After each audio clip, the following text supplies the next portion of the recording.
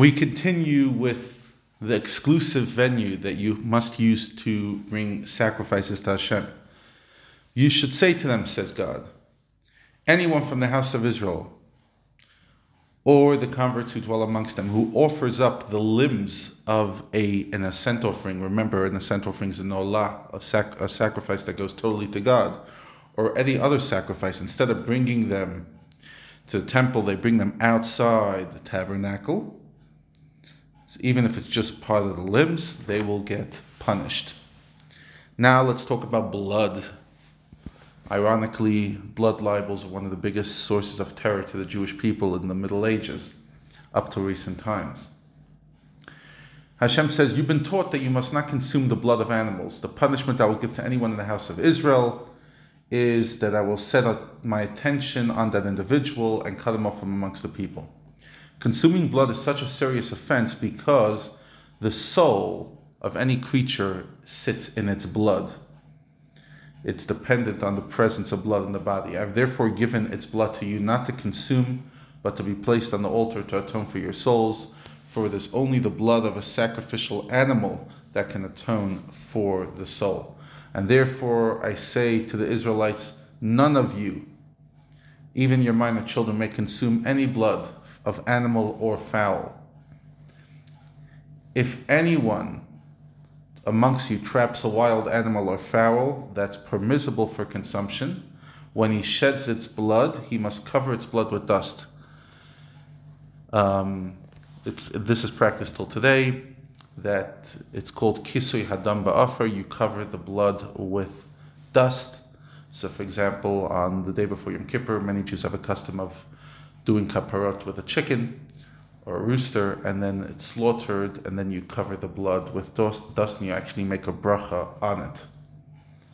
When slaughtering domestic cows, sheep, or goats, it's not necessary to cover the blood, nor is it necessary to cover the blood of animals that are forbidden for consumption if you kill them for some other purpose.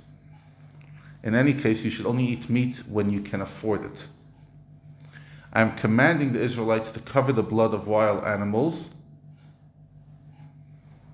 and fowl, because concerning the flesh, the soul of the flesh, it is the blood of the flesh that represents the flesh's soul, and therefore, once again, I tell to the Jewish people, do not eat it.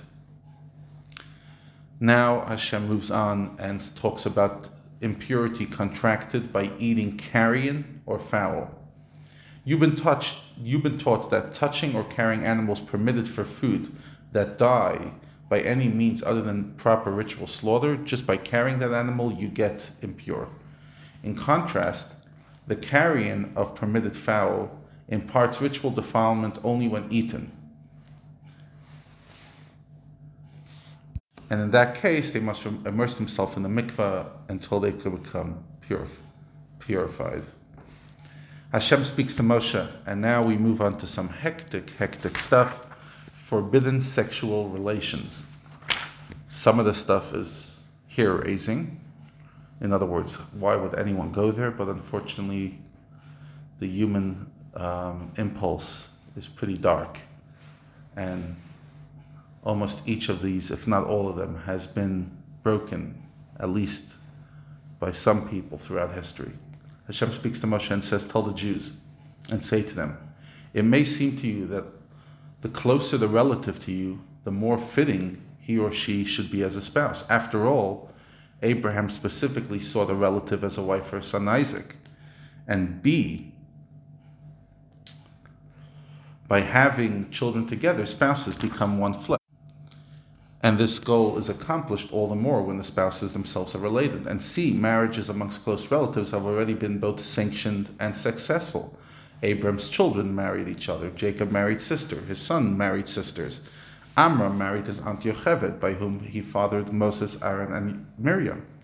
Nonetheless, despite any logical arguments to the contrary, and yes, today we live thousands of years later, so there's no logic in marrying a relative, but once upon a time there was a strong logic. Hashem says, I am forbidding you to marry certain close relatives. You heard me say, I am God, your God, at Mount Sinai when I pronounced the 10 Commandments at the time.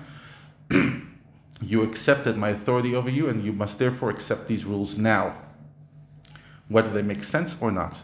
Furthermore, I am aware that the attachment to another person can be so strong, the attraction, the sexual attraction, that may cause you to consider to defy these prohibitions or even forsake me altogether if you become attached to somebody forbidden for you in any kind of relationship. Therefore, bear in mind that I, the creator and ruler of the earth, am the source of these prohibitions, so you should not expect any positive outcome from transgressing them. And if you think to flout the possibility of future misery in favor of temporary happiness, bear in mind that I'm your God, who gives consequences as well, and ultimately can take away the happiness in a moment. And finally, if you ask why I implanted in you the ability to become so strongly attached to other people that it might compel you to defy me, it is in order to reward you incredibly for overcoming this challenge. Be assured that I, God, can be relied on to amplify your reward for doing the right thing. You must not imitate any of the practices of Egypt where you come from now, because there's even the parts of Egypt that you were staying in which are even worse than the rest of Egypt, because they were extremely immoral. And you must similarly not imitate the practices of Canaan, the land of Israel where you're about to go to. For the present populations of these locales are the most debased in the world. You must not even follow their social conventions, such as attending their dramatic performances or sports events or engaging in superstitious practices. Rather, you must perform my ordinances, which is rational commandments, and safeguard my rules, which is supra-rational commandments, by studying the laws. Furthermore, you must continue to pursue them and their study even once you think you have mastered them. Never think that you are free to forsake your study in favor of the study of other cultures and religions. Ironically, so many of us know so much more about other religions than our own, and know more about Greek mythology than our own history. You must even safeguard the details of my rules and my ordinances, which are not explicitly mentioned here, but which I will teach you orally. And that's the Talmud, all of which a man must do in order to live by them in the afterlife. I, being God, may be relied upon to give you the reward.